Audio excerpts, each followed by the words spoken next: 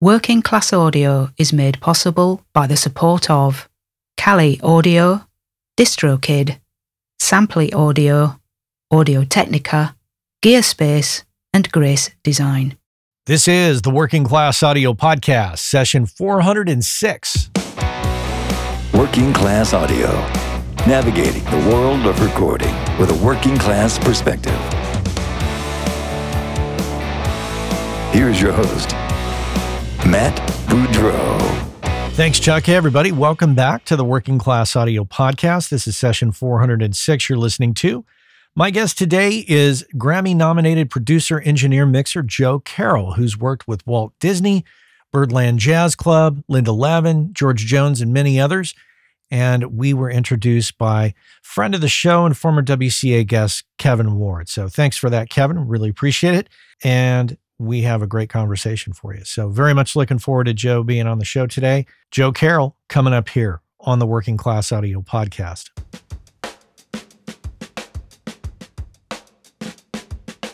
Grab your coffee cups, friends. Let's talk about one mic recording. This past week, I had a great experience. I was fortunate to be invited by producer engineer John Cuniberti, former WCA guest, friend of the show, to come and engineer a one mic recording session with him out at a barn in Sonoma, California. And for those of you that aren't aware of John's One Mic series, it's a brilliant series where he takes artists into interesting spaces. Sometimes it's a studio, sometimes it's a remote location, and he will record them typically on an AEA R88 stereo ribbon mic. There's no mixing. I mean, it's really, the balances are set as a result of placement of the musicians, lots of measuring, lots of listening and adjusting, and the band, comes in and they get to listen to the recording, and they help in the process of determining the balance. And so when you're done, you have a complete recording, and it's an amazing thing to be a part of, to witness, to experience, and starts to really shift your thinking a bit, especially in the days that we live in now, where the onus a lot of the time in the studio for recording music is on the engineer, the person running the Pro Tools rig, to Pro Tools together or edit together takes and parts that aren't working. In this case, this really puts it on the musician to have a complete take. Because what's really extra special about John's One Mic series is that, you're listening to a complete take from top to bottom, but he also has a videographer do a single shot video of the whole thing. So it's really a performance in every sense of the word. It's a really amazing thing to witness. And you can go to YouTube and check out his One Mic series from his past recordings, and I'll put a link in the show notes, of course. John and I met up ahead of time, and we did a dry run where he came over to my house and we hooked all the gear up, tested all the connections, made sure everything was what we thought it was, wrote everything down. And then he took off and I immediately packed it all up and categorized, box 1, box 2, box 3, so that the day that we actually left for Sonoma, we could know for a fact that we had everything that we had set up on the dry run. So we left early in the morning on Wednesday morning of this past week and drove up to Sonoma to this barn out on this property. Beautiful barn, massive barn at that, solar power on the top, and just like classic looking place in so many ways. Great for video, for sure. Great for taking pictures as well, which I took a few. And we set up a control room in one end of the barn that was kind of isolated, and I use the term isolated loosely, from the rest of the barn. And then out in the main part of the barn, the musicians set up, and we recorded 2 different acts and took, the entire day. I didn't get home until close to 10 p.m. that night, because once, all the recording was done and takes determined, then we have to pack it all up. And then we drove back to John's house, loaded my car up. I came back home and unpacked to give you a sense of, how much movement is going on in a situation like that. On my Fitbit, I got almost 20,000 steps that day, whereas a typical day I would probably get, without purposely walking, 5,000 to 6,000. So it was an action-packed day.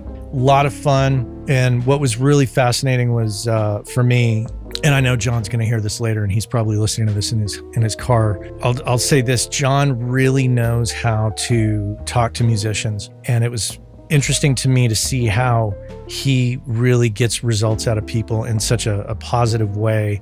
Being direct but not rude. It's hard to explain. You just got to see it in action, and it was a great learning experience for me. Always fascinating for me to see how other people work in their situations. And, John was, definitely in his element with this. So watching him do his thing and the process of balancing and, trying to place guitar amps in the right spot so they're not too loud and overpowering the vocal, and where to place the drums, just really super cool. So like I said, link will be in the show notes. You could check out the One Mic series for yourself. They're great to watch, great to listen to. And I would encourage all of you to try a little bit of that type of recording on your own. It takes a band that knows how to perform, for sure. It's a great exercise on so many different levels, and the outcome can be pretty amazing, I gotta say. So it really just simplifies the whole recording process. Yet at the same time, it does take a lot of thought in setting it up. It's not just, hey, throw up a mic and start recording. You have to really think it through, and you have to really listen. It forces the musicians to really listen to themselves. And we had some in-ear monitors for one set of musicians, the second band that we worked with. And the first band we worked with, they didn't use in-ear monitors at all because they didn't have a drummer. It was only upright bass, acoustic guitar, and pedal steel. So, those that are monitoring over headphones or in-ear monitors in this case, they're listening to exactly what we're listening to in the control room. So they can hear how their position and dynamics really affects the outcome of the recording. But that's it. Yeah. One mic recording, really fun gig to do. And just shout out to John, who really gave me a great opportunity to come and hang with him and do his special thing that he presents to the world. So I will put the link in the show notes, as I've said a couple times here already. Check it out. It's really super cool and a great way to record. That's my rant. Thanks for listening. Most of you already know about Grace Design and have known about them for years. They've been around since 1994. It was started by the two brothers, Michael and Eben Grace, who still run the company to this day. And you already know that they make incredible sounding products for us all. What you might not know, if you don't know them, is that Michael and Eben are two of the nicest people on the planet. Easily approachable, very knowledgeable. You might have met them at a trade show and experienced this. Without a doubt, it's one of my favorite companies out there in the world of pro audio. You might have heard me a few times talking about the Grace 908 Atmos controller. I think the most elegant solution, if you're going to be doing Atmos, that is the best solution out there, as far as I'm concerned, hands down. And prior to that, I was using the Stereo 905 controller for many years. Not only that, but most recently, I've used their 108 mic pre's to do the Room 219 combo jazz record that you might have heard me talk about. The point is that they check all the boxes for me. They're incredibly nice people. They make incredibly great products. They're located here in the United States in Lyons, Colorado, and employ a number of people. They're the epitome of a small business here in the US, and I just love that whole thing. So if you are in the market for mic preamps or instrument preamps or monitor controllers, this is the company to check out, hands down. If you don't know about them, go to gracedesign.com, check them out. And if you're in the market for any of those products, you absolutely have to consider what they offer, because what they offer is superior build quality and sound quality. And those of you who bought their products in the 90s that are still using them, you know exactly what I'm talking about. So check them out, gracedesign.com. I know the business of audio is a frustrating one sometimes. The audio part's pretty fun, but it's the business of it and the career part of it that's a little challenging to many of us. I can completely empathize with that. And if you thought to yourself, God, I wish I could talk to somebody about this, you can do that. You could talk with me about it. As a matter of fact, you can book me for a coaching and consulting call over Zoom very simply. Just head on over to workingclassaudio.com. If you click on the menu button at the top of the menu, there is a link that says Coaching and Consulting with Matt. Super simple. Click on the link, book me in for an hour on a Zoom call, and we will discuss your particular situation, and I will help you get refocused, re-inspired, and figure out what is the best path forward for you. If your situation requires a little more extensive conversation, we can absolutely book a series of calls. And like I say, get you focused and get you moving forward. I've been there, and when you don't have anybody to talk to about it, it's a little frustrating. So head on over to workingclassaudio.com, click on the menu button, and book yourself in for a Zoom call with me. And we can sit down and chat, coffees in hand, ready to tackle the business of audio together. Let's get to it. Joe Carroll here on the Working Class Audio Podcast. Joe, welcome to the podcast. Hey, thanks for having me. Nice to meet you. I feel like I know you because I've been watching you on social media and YouTube and watching the various things that you do. And then our mutual friend, Kevin Ward, said to me one day, he said, hey, in Kevin's kind of southern drawl, Yeah. you know Joe Carroll? And I said, no, I don't. But I've been thinking about interviewing him. And he said, oh, let me introduce you. Great. Well, thank you, Kevin. Yeah, so I always like to talk shop. If you follow me online, you know this. I'm never at a loss for words. You open up a subject and I'm just going to go. Yep. Well, I'll squeeze my questions in there in between your answers. There you go. So you're talking to us from Branson, Missouri, right? Correct. I have recently been doing a lot of work over here at Mansion Sound. Mm-hmm. That's the glorious room you see around me. It's biggest SSL duality in the world and just biggest Genelec Atmos system, on and on and on. It's pretty crazy. Kind of fun to mix on an analog desk again, after having been primarily in the box for so many years. Kind of fun. Normally, where I see you and associate you with is Treasure Isle Studios, which is in Berry Hill in Nashville.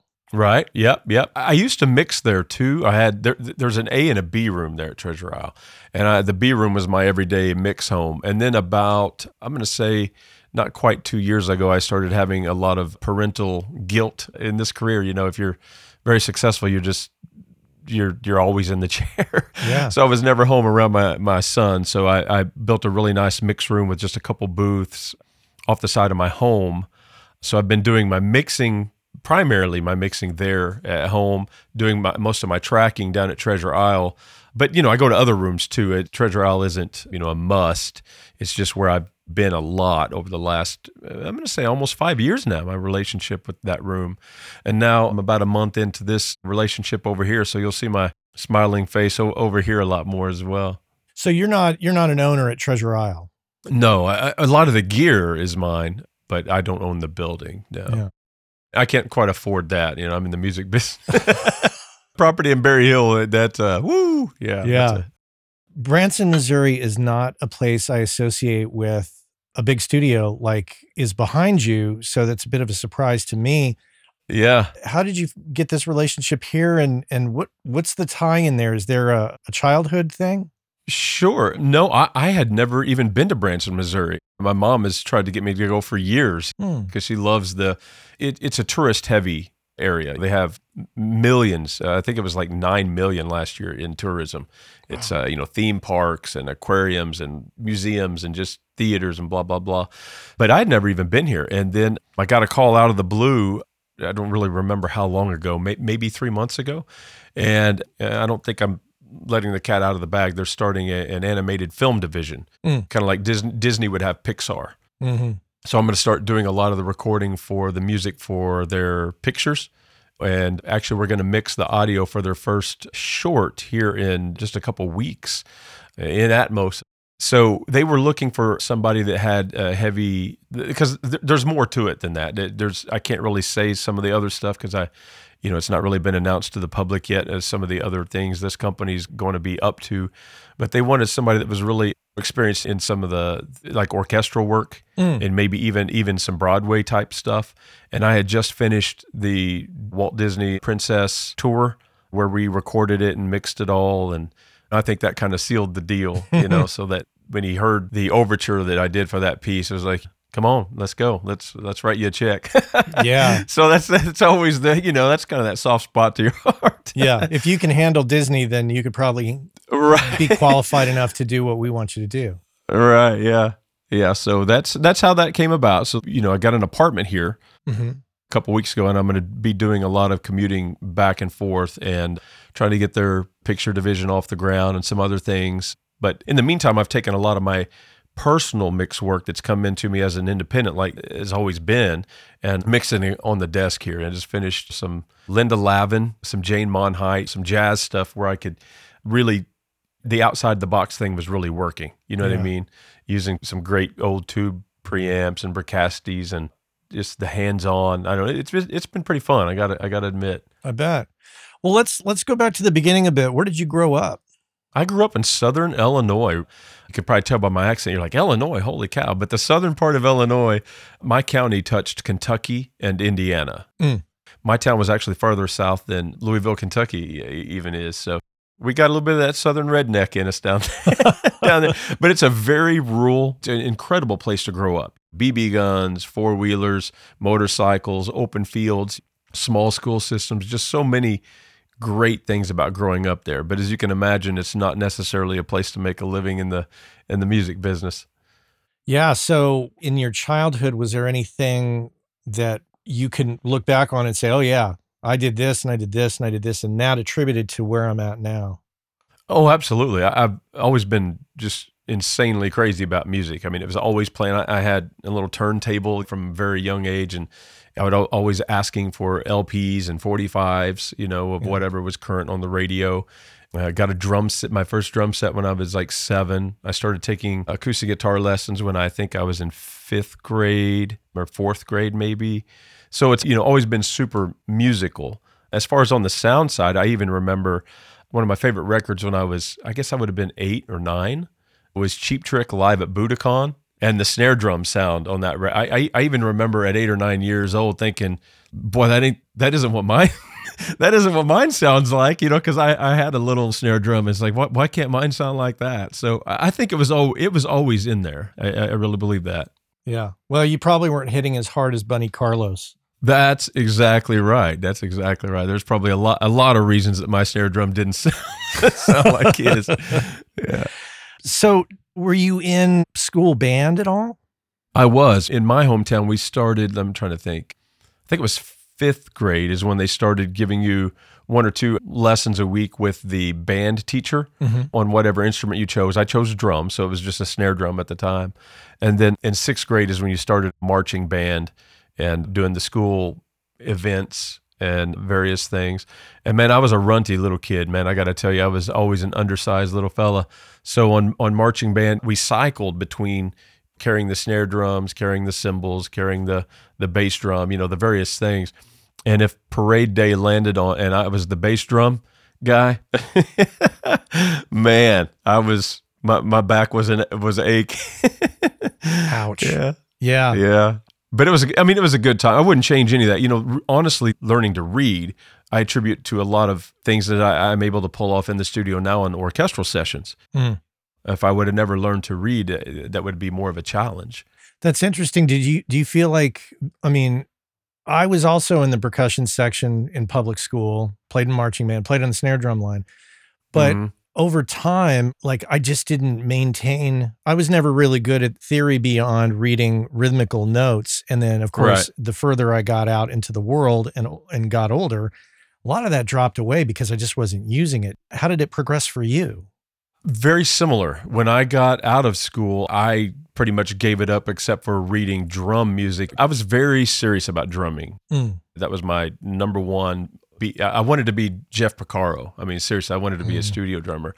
So I would buy different books and read with them. So I kept my reading up some, but it was, like you said, it was snare drum, bass drum, hi-hat. It wasn't what we do on an orchestra date, but note value is note value, right? Yeah, true. A quarter note is a quarter note, a dot is a dot, just all these things. So on orchestra days, that comes in really, really handy. Even if I can't quickly glance and say, okay, the viola is playing a D right there. I don't need that. I just need to be able to follow the score and sometimes hear on the producer's behalf that may not be there, because it's much more common than people think for the arranger or the producer not even to be there on orchestra days. They've written their parts and they go to a different studio to do vocals or whatever the case may be, and you're kind of the quality control person. So if you can see that they cut off on beat 3 here and you hear that the timing is a little, even if you wasn't reading, you can probably hear that kind of stuff. But I think it's handy if you're going to be in the orchestral world to be able to read. I don't think it's a must. I really don't. But I think if anybody that really wants to get into that, I don't think it's a bad idea. I really don't. I think your career will go maybe a little further because you'll be taken a little more serious, if that makes any sense. Yeah. Yeah. Again, I don't think you have to be an ace. You don't have to be like the players are. The players are insane. Oh, yeah. They read it better than they can read the morning paper. And that's not what I do. I mean, I do a handful of orchestra dates a month. They do that every day for hours. But I do encourage young guys to learn how to read. Why not? Why not know as much as we can, about this field? Well, let's come back to that because I want to ask you, how did recording come on your radar? I mean, we talked about Bunny Carlos and the Budokan record, but yeah, ultimately, like, when did you really start to become aware of the possibilities of recording? That's a great question. I wanted to be Jeff Porcaro. Back in the 80s, when I was in school, wanting to, knowing the way those drums sounded, the way mine sounded, knowing there was magic, I was always drawn to the studio, but I thought I was going to be on that side of the glass. Yeah. So I pursued that pretty hard. I mean, I worked drums really, really hard and bought like Mix Magazine, EQ Magazine. I bought my own like Mackie 1604 and the Alesis 3630, all the stuff all of us remember, MIDI verb or micro verb, I don't even remember which one, and got some calls, and believe it or not, in rural Southern Illinois to do some studio work for bands that I was in and one or two independent things that just called me because I was the big fish in a very small pond of drummers. I'm not bragging, I'm just saying it's very rural, so it wasn't hard to yeah.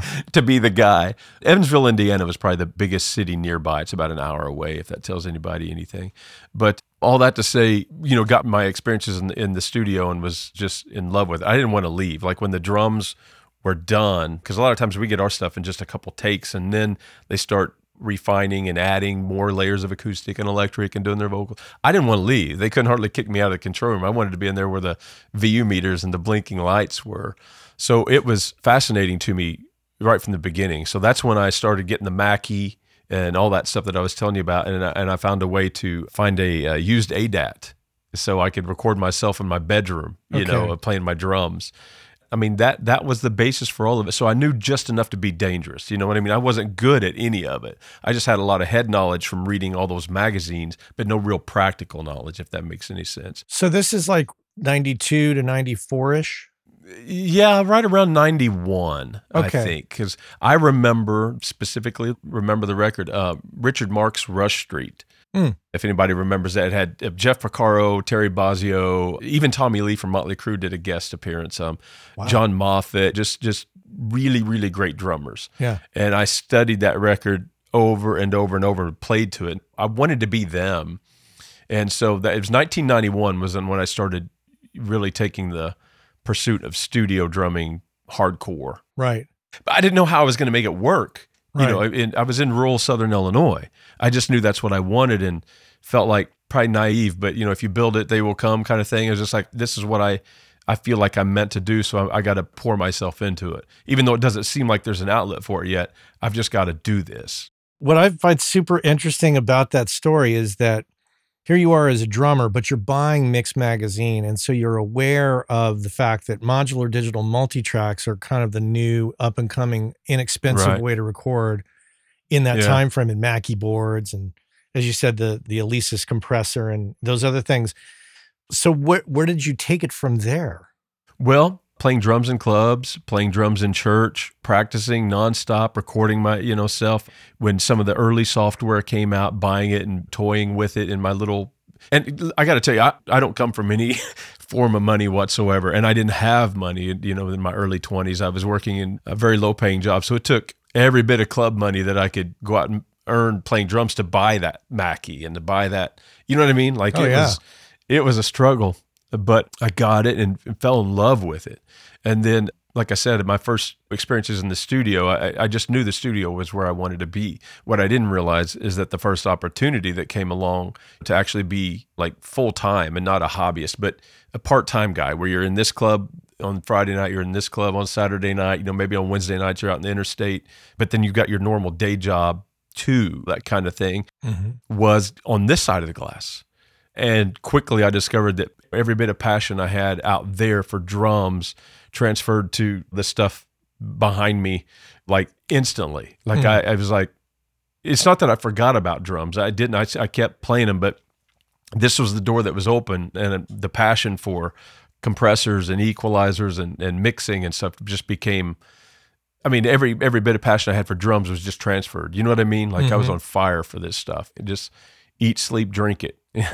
I always ask this question of people who come to this point in their life, because I experienced it myself, of a bit of identity crisis, because part of you is in that drum chair, but another part of you really wants to be behind that board in that chair. So was there ever an internal struggle for you? Yeah, it's probably more than I remember now, because it's been so many years ago, because I was such an avid drumming fan and just played so many hours a week that I'm sure there was. But I got to tell you that I don't hardly remember that now, in all honesty. You know what I mean? Because, gosh, I was blessed. I was so lucky. My first professional full-time experience was actually because I was in Southern Illinois. You're like, what? How in the world would that happen? You're in a town where the entire county is like maybe 10,000 people or something like that. But there was a world-class studio being built in a town called West Frankfort, Illinois. It really Thompsonville, just a little bitty rural towns. That's tied into a worldwide television network. And they built a massive facility, but it wasn't done yet. So they needed somebody there to be learning the craft for when the studio was open.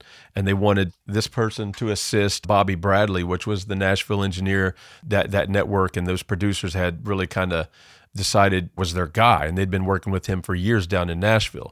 So they asked me to take a job as kind of his assistant, basically. And so I did. And anybody that knows anything about Nashville, the Bradley name there is royalty. You know, Owen Bradley was his uncle. So he started working at 17 years old under Owen Bradley, which, again, you know, Chet Atkins and Owen Bradley started everything we know as the Nashville recording system. Music Row is Music Row because Owen built his studio right there. Wow. You know, and then Chet built his studio right there. And then because they were doing all the major records, all the suppliers, if you sold tape, if you wrote songs and wanted to pitch songs, I mean, whatever you wanted to be close to their facilities. So that's how Music Row became Music Row. But I was lucky enough to walk into Owen Bradley. Owen had just passed away, unfortunately, so I never got to meet him. But I got to start working with his nephew, who had been it was like a 30-year veteran at that time, coming up under his uncle, seeing all these old school recording techniques. It's not fix it in the mix, like do it right. You know what I mean? With all the best gear. Like, so I'm this green kid that goes from his bedroom on a Mackie with an Alesis Blackface ADAT and a 3630 and things like that. I'm walking into studios with more Neumanns than I can count that were Owen Bradley's personal. They'd been probably used on, I mean, who hadn't they been used on? He did half of the records we grew up with. Wow. Patsy Cline and Loretta Lynn, all the way up through Conway Twitty and stuff. So I walked right into that and working full time. So I was in the studio so much back then that I didn't have time to miss drums. I remember like there would be nights we would work really, really late, right? And I wouldn't have time to drive home. It was just like, that's not a thing. I got to be here too early the next day or whatever. So like everybody would, if they could go to their home, they did. Or sometimes we'd all crash on couches and basements and various things. I remember going into the drum booth and playing for 30 minutes before I would go to bed, lock the door, shut the doors. You wouldn't keep them awake because it was great studios. The isolation was so great. You could go in there and pound away, So I was probably still easing out of the transition as a drummer, but I didn't have much time for sympathy about drums because I got in the hot seat fast. You learned rather rapidly in that kind of a situation, I would assume. Oh boy, do you? Yeah, I was really blessed. Bobby was a great mentor because he knew I was green, and the only reason I got the job is because of, again, the lack of talent where I lived and the enthusiasm that I had for it. It's like, okay, this kid wants this so much, like he's worth sewing into. You know what I mean?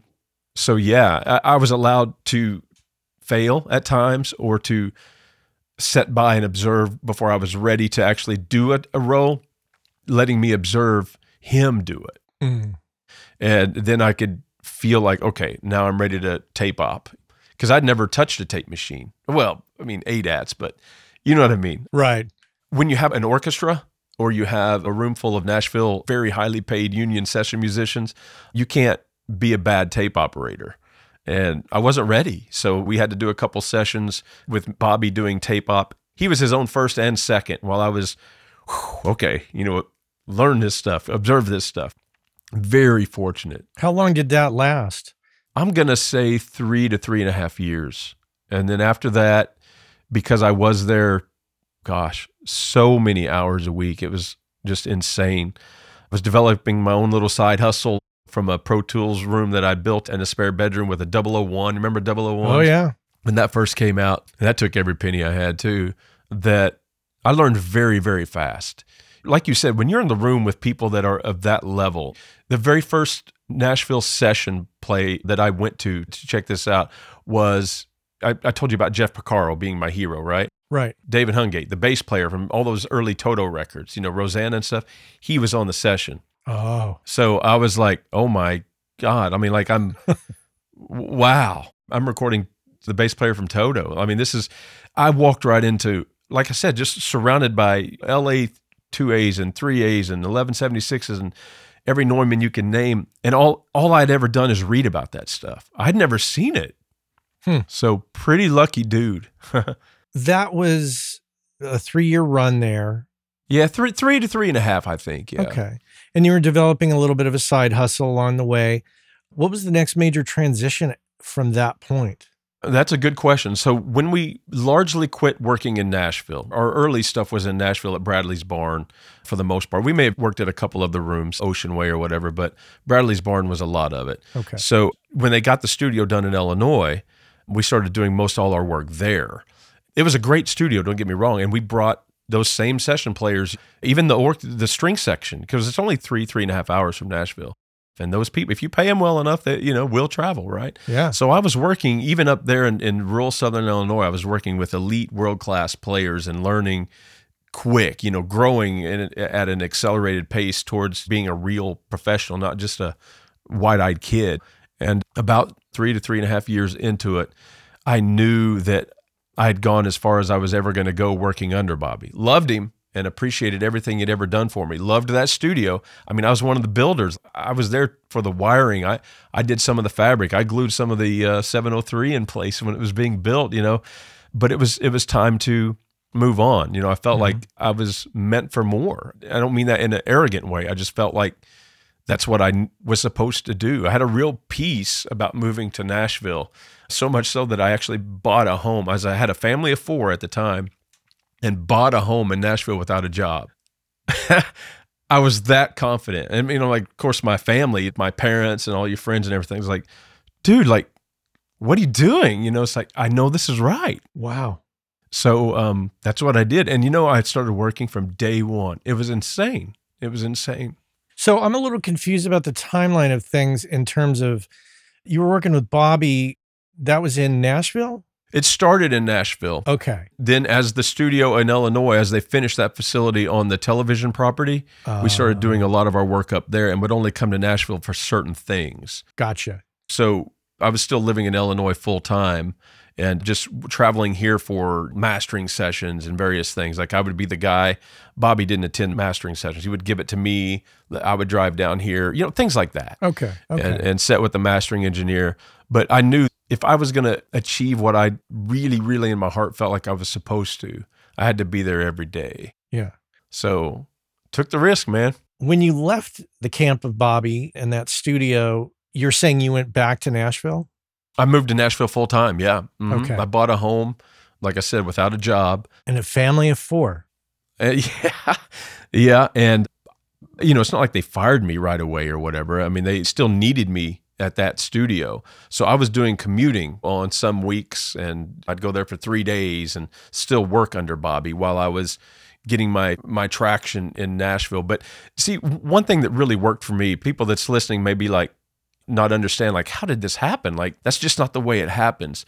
But there are certain eras where things change in the industry rapidly. And if you're on the cutting edge of that change, you have an open door that would otherwise not be open. Like it just wouldn't happen. There's too many people.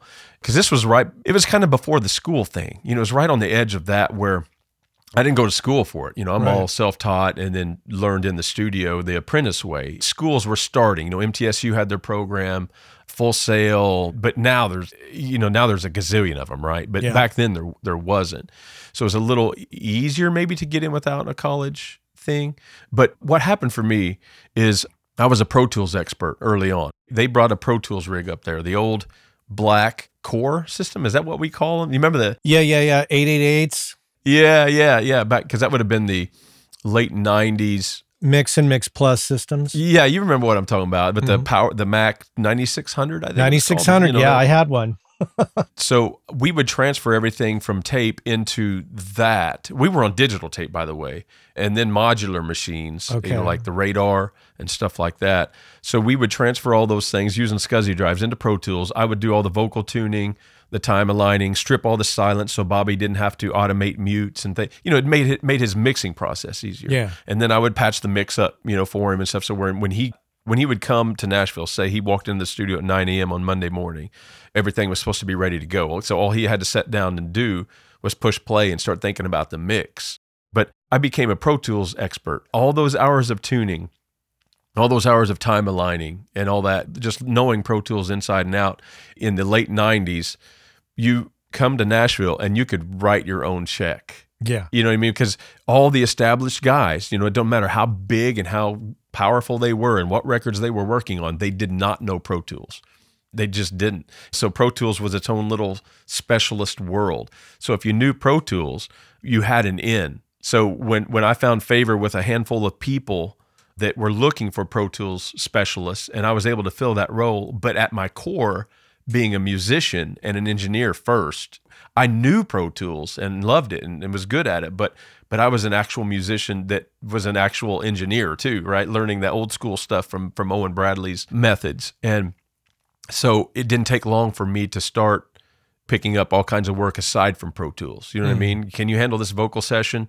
There are going to be 3 vocalists on a Radar. Yeah, I'm your guy. Can you do this tracking session? Yeah, I'm your, it didn't matter. Have you ever done orchestra? Yes, sir. Let's go. You know what I mean? Because I'd done all that stuff. So I never had to say no. I'm not going to tell you that I wasn't nervous, because I was, totally was.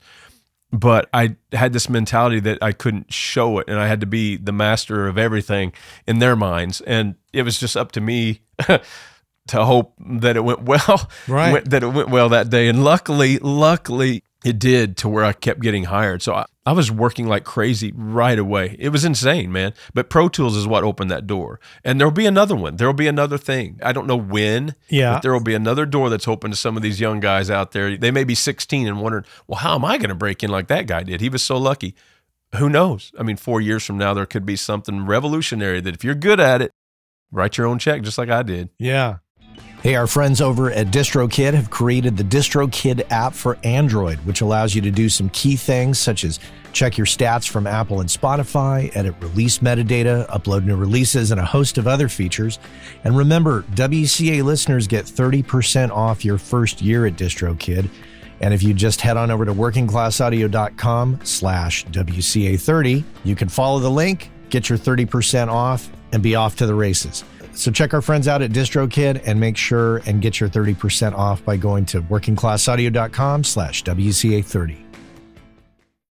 About a year and a half ago, I signed up for Samply.app, and I have to report back and say that I'm completely thrilled with it, and it's working out quite well. It gives me the ability to upload mixes and masters to the website and provide a super pro looking interface for my clients. They can drop comments in the timeline. They can listen on any device. They can listen to it in high res. And if I want them to pay for the mix or master before they download it, because of the Stripe integration, I can set that up.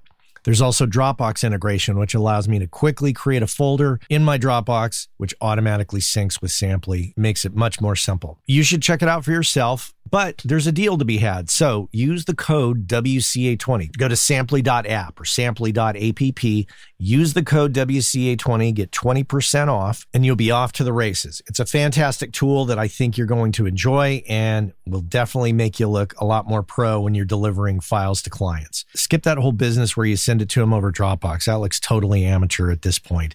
Use Samply.app and use that code WCA20, and I think you're going to be really thrilled. Samply.app. Check it out. During your time with Bobby, and then once you moved back to Nashville and were getting established there, being a Pro Tools specialist, were you making a living? Were you surviving? Or was absolutely. Oh, okay. Absolutely. Better than I had ever had in my crummy little jobs in Illinois. I mean, I'm not going to lie and tell you I was flush with money or anything, but I was supporting my family of 4 on a single income right away. Yeah, man, I was a blessed guy. Wow. I never had to work any kind of from the day I started, from the day that I committed as like a full-time pro, I'm taking that job as Bobby's assistant. I have never worked a day as a Uber driver or Lowe's or a Starbucks drive-thru. It's so lucky. Wow. Just so lucky. That's fantastic. I won't take a pit stop in all of it, but can you sum up your time from moving back to Nashville, being the Pro Tools specialist to this point? Yeah. Maybe hit a few of the highlights. Like 20 somewhat years. In the early days, getting affiliated with a studio, they didn't need to put me on staff, but they needed me there a lot for various things. Mm-hmm. And being their guy for that, like being able to be there 2 days a week or 7 days a week. It didn't matter. Whatever sessions they said, hey, tune the vocals for this album. It's already tracked. Somebody else is mixing it. Great. I never thought I was, back then at least, never thought I was too good to do anything. It's just said yes to everything. Whether it was as glamorous as recording an orchestra in their A room or mixing something on their big Neve or setting in the Pro Tools room, doing some vocal tuning on some independent artist. It was terrible, but you do it anyway. Yeah. I mean, you just, whatever that studio manager needs, you're his guy. Yeah. Because when you're in a commercial facility like that, whether it's 3 days or 7 days a week, you're meeting all the established Nashville players and arrangers and producers. And honestly, right there in that studio is where I met Wayne Hahn, which is a very successful Christian. Most of his successes are in Christian music, but he's a jazz producer, an arranger, and worked for Boyz II Men and Celine Dion. But back then, a large part of his work was in Christian music. And he met me there, and I always try to be happy, always try to be positive, and want people to want you in their room and attract a thing or two for him. And that was the open door.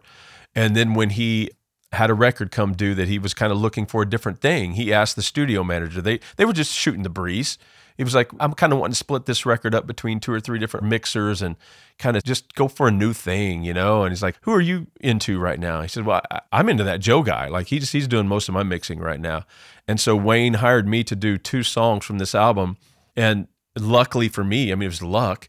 One of them was the very first single and it charted. It went up to number 2. And Wayne and the artist loved the mix, and that established a relationship that I still have to this day. I mean, I just mixed a jazz record for the almighty Jane Monheit. If anybody's in the jazz world, that. So that goes back to 15, 16 years ago, probably mixing that record for Wayne. I mean, people you meet early on in commercial facilities, you don't know what role they're going to play in your life later. So, some of them are never meant to last more than that season, but there are others that will be with you for your entire career. Let's talk about that a little bit more. Let's talk about the relationships that one forms over time.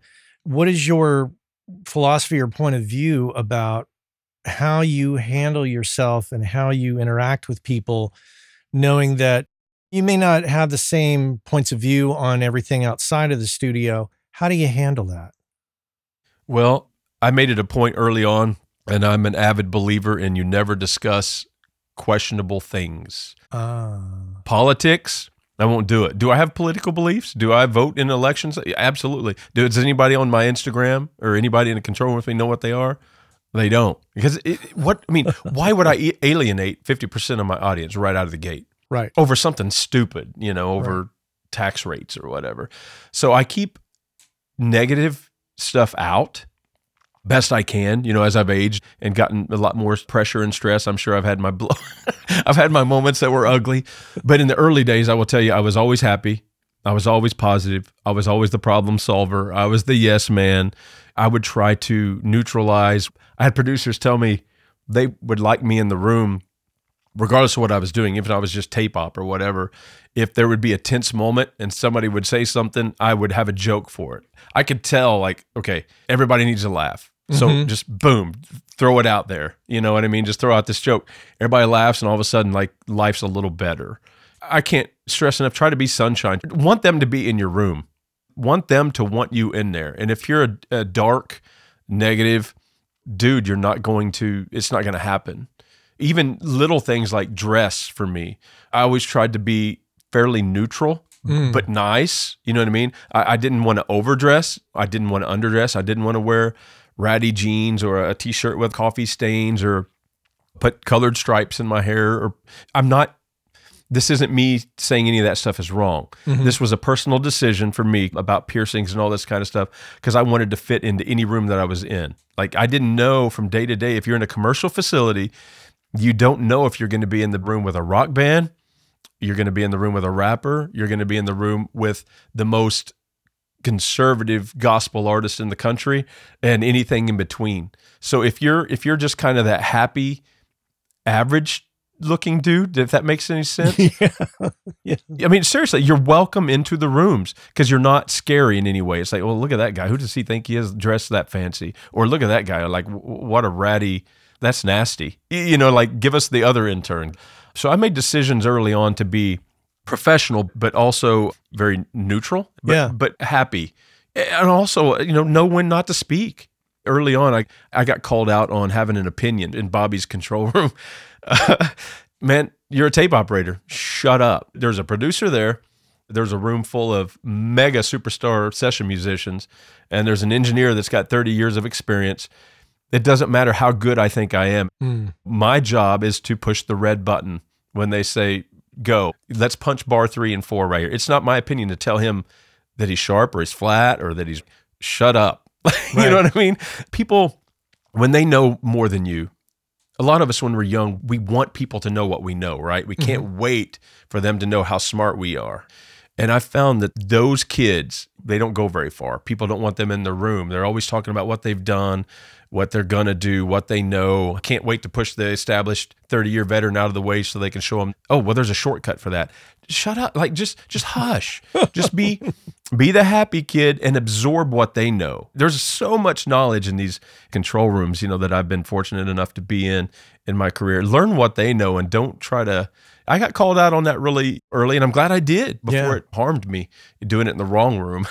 There's kind of a joy in also focusing on, as the engineer to the producer, making sure you have their back from a technical perspective and a sonic perspective and just completely absorbing yourself in that role. Absolutely. Absolutely. And if there is something to say it privately. There's a lot of things that can be said that need to be said to that engineer in private. Yeah. Like, I'll do this for my assistants too. If we do a take and we realize, like they didn't have that one track in record and there was supposed to be 3 guys playing, whatever, or that guy's already in the lounge and we just blew over something before Pro Tools, before we just hit undo or something. Yeah, like you said, have each other's back. No finger pointing. Yeah. But when you're in your early stage, I really believe that, when you're a tape op, when you're a second, it's your job to make that lead engineer look great. Humility. Make him look great, not you. You're going to look great just because you're part of his team, and the day went amazing, right? Yeah. So you're going to look great. If you're an assistant, and not even up to tape op yet, I mean, your setup should be immaculate. You're going to get your chance. But when you're the lead engineer, it's the same thing. You make that producer look incredible.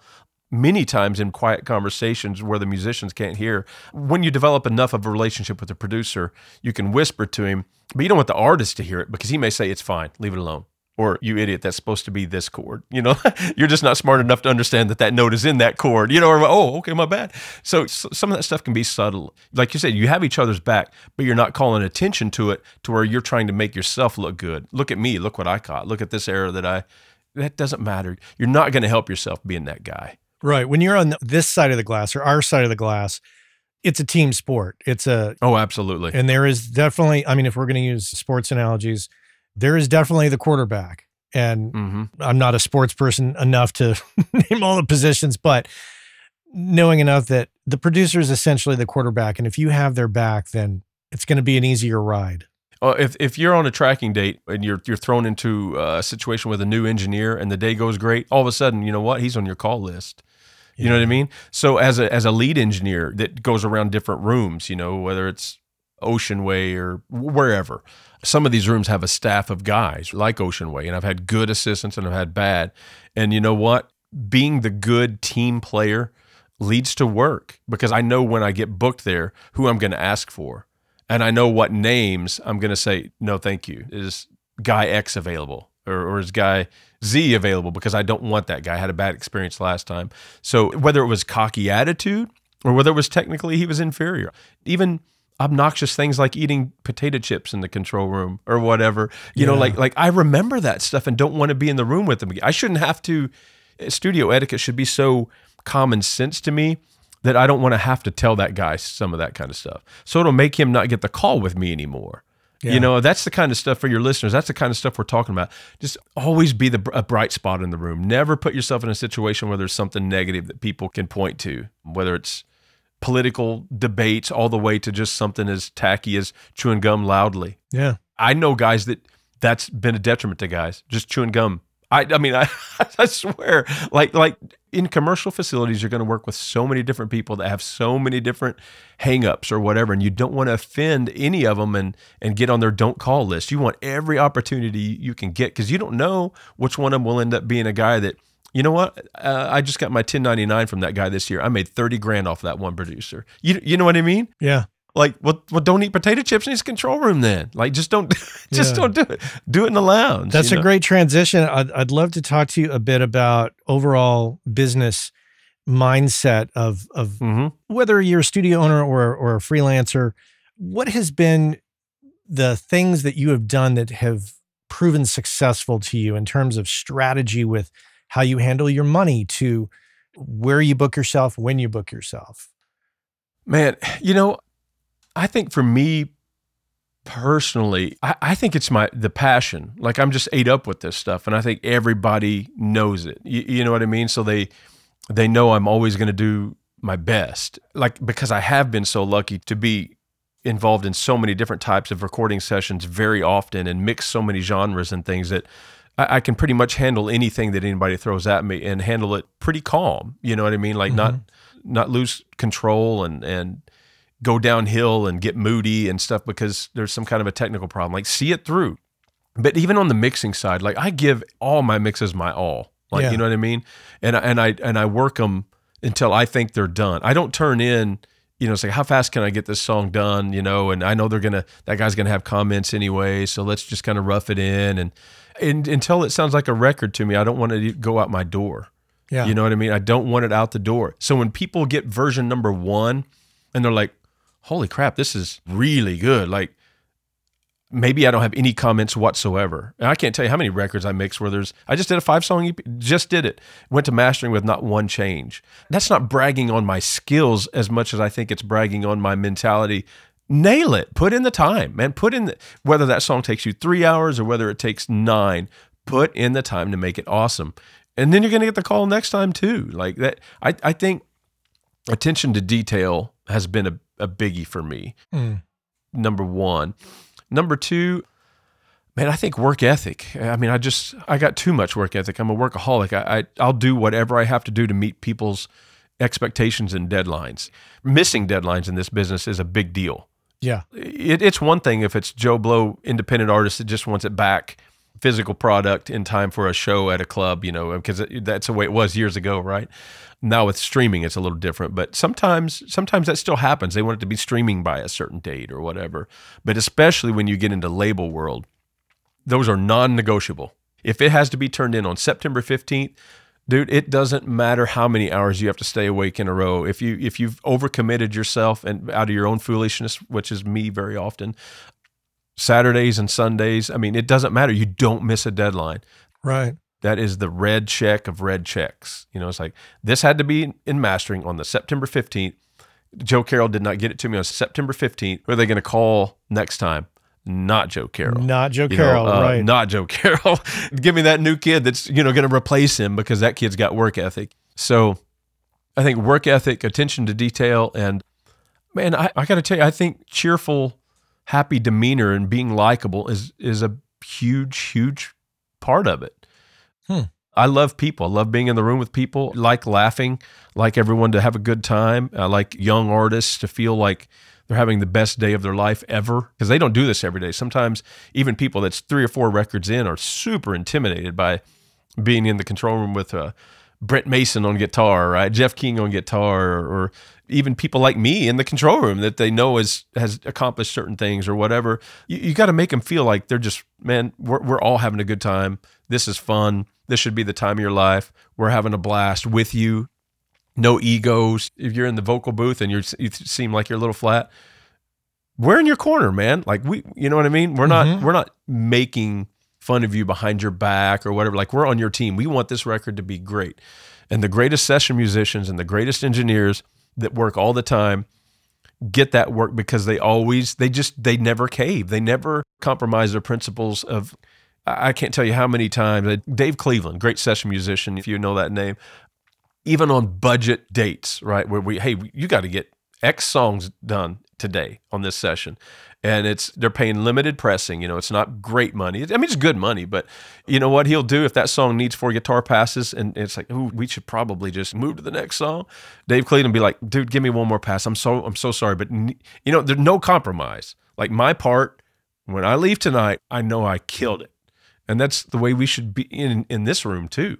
If there's anything we could do better, then let's do it. If anything that changes throughout the day, just ace everything all the time. I don't know how else to say it. Yeah. I just think you just have to be a master of your domain and just care enough to make sure that when you leave at the end of the day, like, you crushed it. It sounds like you're leading with, when we talk about the business end of it, it sounds like you're saying that how you handle yourself as a person, how you treat other people, how you act as a professional ultimately determines how good or bad the money side of it will end up. 100% to me. If they don't want to be in the room with you, you're not going to get hired very often. People that are just kind of crotchety and whatnot. One thing about doing sessions in Nashville, you learn, it's like, oh my God, all these guys are the nicest guys in the world. I don't think that's an accident. You know what I mean? I think there's a reason why those guys are in those chairs every day. People loved them. Okay, granted, they were amazing musicians, like cream of the crop type musicians. People loved them enough to give them those opportunities and want them in the room, to get them in the room day after day after day after day, to where they went from like, wow, that guy's a great guitar player, to being, oh my God, that guy is like world-class elite in studios every day. Anything you throw at him, and he can. They weren't that when they first moved to Nashville. No one is. Right. There's no matter how good you think you are, until you're in a situation like you're in the control rooms and the studios of a town like Nashville every day, you can't achieve a certain level, right? Because you have to be around people that are better than you to get there. That's the way all these players, all us engineers are. If people didn't like us and get us in the room, we would never have accomplished what we accomplished. I'm a big believer in that. No matter how much raw talent we have, our ultimate talent is an accumulation of that raw talent and all this pile of knowledge and experience that we've stacked on top of it from being in here every day for 20 years, 10 years, 30 years, whatever the case may be. Assuming you do all the right things here that you're talking about, and the money does come, how have you found it best to handle incoming money? I mean, I'm sure you've gone through your years of overspending on gear, maybe going into debt. Do you have a way that is the Joe Carroll way of operating with money? Well, I got to tell you, I didn't do well with it for years. Yeah. I didn't, and we wanted to be a single income household so she could be at home with the kids. And so there were some limitations there as well. But I recommend they get a good tax person. Yeah. A couple years into it, you start getting the routine of how much money you're making versus how much money you're spending on tax deductible type stuff. And you'll know when December comes around. Like it's common in our industry to buy gear in December, right? I mean, it just some of you guys may be what? Like, no, that's a thing, because you know that I need to spend about $4 or $5 grand here, or my taxable revenue is going to go way up. As long as it's something you can use for business, keep track of all the mileage, all the parking, just all that kind of stuff. I think that's almost something as a self-employed person you have to learn. Yeah. I just don't know. I don't know any other way than to go through it and have some bad experiences even. That year that the tax, at the end of the year, you have your taxes done and they say, this is how much you owe the government. And you're like, oh my, yeah, you can learn a lot from that. I mean, that's a rough way to learn, dude. That's a rough way to learn, but you do. Yeah, and like audio and anything we do in the studio, it's a skill that takes time to develop. Working with money as a freelancer. because it's so tempting, hey, I got $1,000. Well, that $1,000 is not entirely yours to spend at the moment. Yeah. So I like to ask those questions because I like people to get to think about it. Everything you've said, I think, is super crucial. And I think, as we were talking about, when you do that, when you have that work ethic and how you treat people and those rules about what not to talk about, and you get hired over and over again, then the money will come. But what you do with that money afterwards is always a bit of a challenge for some. Yeah, I think that's true. And I think it's a constant learning thing. Boy, it's hard to put into words, isn't it? Really.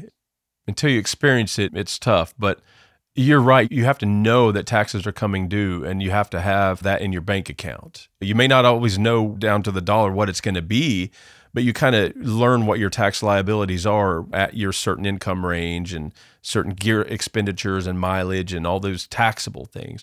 It's also good to pay in every quarter. If you make that quarterly payment at the end of the year, it's not as brutal. If you think your tax liability at the end of the year is going to be $6,000 or whatever, if you put back $1,500 every quarter, it's a lot easier to come up with that money. But the bonus is everything you've talked to us about how to conduct yourself in the studio. I think that puts you in the studio so much that you don't have time to spend your money. Yeah, that's true. That's true. Your family take care of that for you, though. Yeah, or Reverb or eBay or whatever. Yeah. You're right. Yeah, I think money's always a problem, right? Oh yeah. Either you don't have enough, or it's like, wait a minute, my tax liability is what? Because I made too much? It seems like there's always a problem with it. Luckily, I find that most of us that are in this business, we love money. Of course, everybody does, but we're not in it for the money at all. It's a byproduct. At all.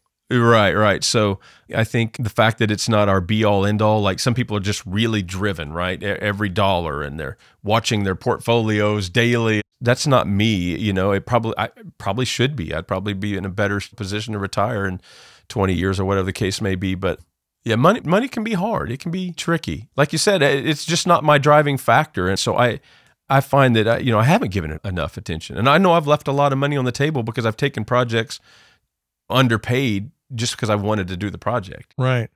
Yeah. It's a constant battle. But you've put yourself in a great position because of, like I said before, how you've conducted yourself and your philosophy of how to be in a session and how to get more work. Mm-hmm. And that is in itself somewhat of a problem for a lot of people. They don't know how to conduct themselves, and they don't know how to keep that work flowing in. Mm-hmm. And it seems like, based on your time in this business, you've been quite successful at keeping it moving. Yeah. I fight for time off. All summer has been 7 days. If I took my glasses off, you'd see the bags under my eyes. You'd be like, holy crap. But I'm exhausted. I go. But I love this stuff. I just love it. And when you're successful and you have a great passion for it, it's hard not to work yourself to death because you want to say yes. That record calls, it's just a 5-song EP, and you're like, man, I don't have time for that, but send it. You know what I mean? It's hard. It's hard to say no. I was just talking about this with one of my assistants just the other day, who's going through some of the same stuff, working way too many days a week. She was on my computer doing stems until 1 a.m. because, of overcommitting herself. And, I'm trying to explain to her, because I've heard it come out of her mouth. It's like, you want to be me in a sense. Right. She wants to be successful, right? And work a lot and have people respect her or whatever. But it's like, there's a lot of things about me that I wouldn't recommend either. My workaholic personality is really not in the best interest of somebody that wants to be also in a relationship and a dad and all these other things. There is a downside to working all the time in this business too. Because man, if you're successful in the music, in the production side of the glass, mm-hmm. if you're successful, there will be more work than you can ever possibly do. And it's just the way it is. You got to learn when to say no and how to say no. And I got to be honest, man, I have not been good at that. I have not been good at that. Yeah, it is tough to say no to projects. It's hard. It is because there's always that little bit of you that's like, well, what if they use that guy right there and then they love him too, right? And now he gets the next orchestra day, and then maybe it goes well, and then he gets the one after that too, and you've lost a client. But you got to find a comfort and a peace with yourself in order to know, okay, but I I believe in myself. I believe I'm good at what I do. Even if some work falls away, something else will come to you. You know, there's going to always be a new client. When I say this, I'm talking to the guys that are out there watching, but I'm talking to me too, because I'm still trying to give myself that pep talk. You know, I mean, literally 25 years in, and I'm still trying to tell myself, you can say no from time to time, because I've failed at that. That's why any of these guys that follow me on Instagram are like, dude, is he really, you know, in there that early on a Sunday? Is he really in there that late on a Sunday? I am. Hey, my bank account likes it, but I can't say that my son always does. Right. Do better than me at balancing real life and work life. Be better than I am, because I've not nailed it. Yeah, the balance aspect. It's funny because here we are in the world of audio, and you know, we talk about mixing and balancing, but balancing within our own lives sometimes can be a challenge. Oh yeah, very much. My dad was a workaholic, so I come by it naturally. But in the early days, you have to say yes to everything, right? I mean, almost everything. That's part of it. So that becomes, in this industry, that becomes a little bit of a personality trait. You're a yes man, you know? Mm-hmm. Because that's what it takes to keep getting the gigs. It's like, hey, we got this. It's like, oh, you know you need a day off, but you're just one of 3 guys that's on staff at that studio, right? And somebody's going to have to do that Sunday setup. And you know you have to be indispensable. So you're the one that drives in on a Sunday to do it. So you're a yes man, and you get used to that. And that's hard to shake. For me, it has proven very difficult to shake. That combined with just my natural obsessive personality. I'm an obsessive personality type. Mm-hmm. Like if you watch my Instagram, you know there's like, dude, that guy, he's consumed, you know, and I am.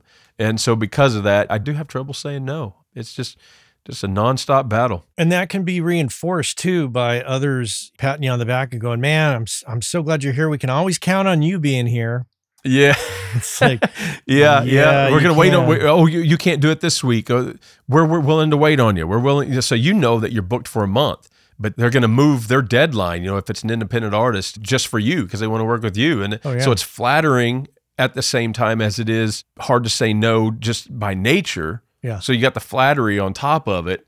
And you know what you do? You find a way to work that record in, you know, and no matter what it means, 4th of July, Labor Day, Memorial Day, Halloween, it doesn't matter. Yeah. Well, we're about out of time. I do want to thank you for being on the show. Yeah. For the audience, you got to go to joecarroll.com, and that's CARRELL.com. Yep. I'll put a link in the show notes for everybody, so you don't have to remember. You can just go there and click, and it'll be easy. Joe, real pleasure to meet you. I've enjoyed observing you on social media, and always look forward to checking out what you're doing. And I'm glad that our friend Kevin Ward could connect us. So just want to thank you. Appreciate your time. Yeah, man. Thanks for having me. I appreciate it. Hopefully I said something that's inspirational to some of these young people. That's what everybody always says. And the answer is always yes. So thank you so much. Yeah, you're welcome, man. All right, man. Will you take care? All right. Will do. You too. Our friends over at Cali Audio have just introduced the brand new LP UNF system, which is meant to give you everything you need from a studio monitor in a package that you can basically set up anywhere. And the system is specifically designed for your desk. So no matter how else you're using your desk, reflections from the drivers to the desk to your ears are accounted for, giving you a perfectly clear picture of your mix that you can rely on to translate well. Whether you're putting them on stands behind your desk, on a desk away from walls, on a desk against a wall, on a desk on speaker stands away from the walls, there's a number of configurations, and they have settings on the back to accommodate all of that and more. And if price is a concern, never fear. They're priced at $299. That's right, pretty affordable. Head on over to CaliAudio.com and check out the new LP UNF. Joe Carroll here on the Working Class Audio Podcast. Thanks so much for being here with me today. Want to remind you to head on over to workingclassaudio.com/15tips to download the 15 tips to help you survive as an audio pro. It's a PDF that I put together. It's basically bits and pieces of interviews from Steve Albini, Jack Endino, Andrew Sheps, and Eric Valentine. I think you'll find it super useful. So head on over there and download that. And that's all for me today. So I want to thank the crew. That includes Anne-Marie Plo in the editing, Cliff Truesdale on the Working Class Audio theme song, and the magical voice of Mr. Chuck Smith there at the top of the show. Connect with me on LinkedIn. Feel free to send me a message as well, matt@workingclassaudio.com. And until next time, take care.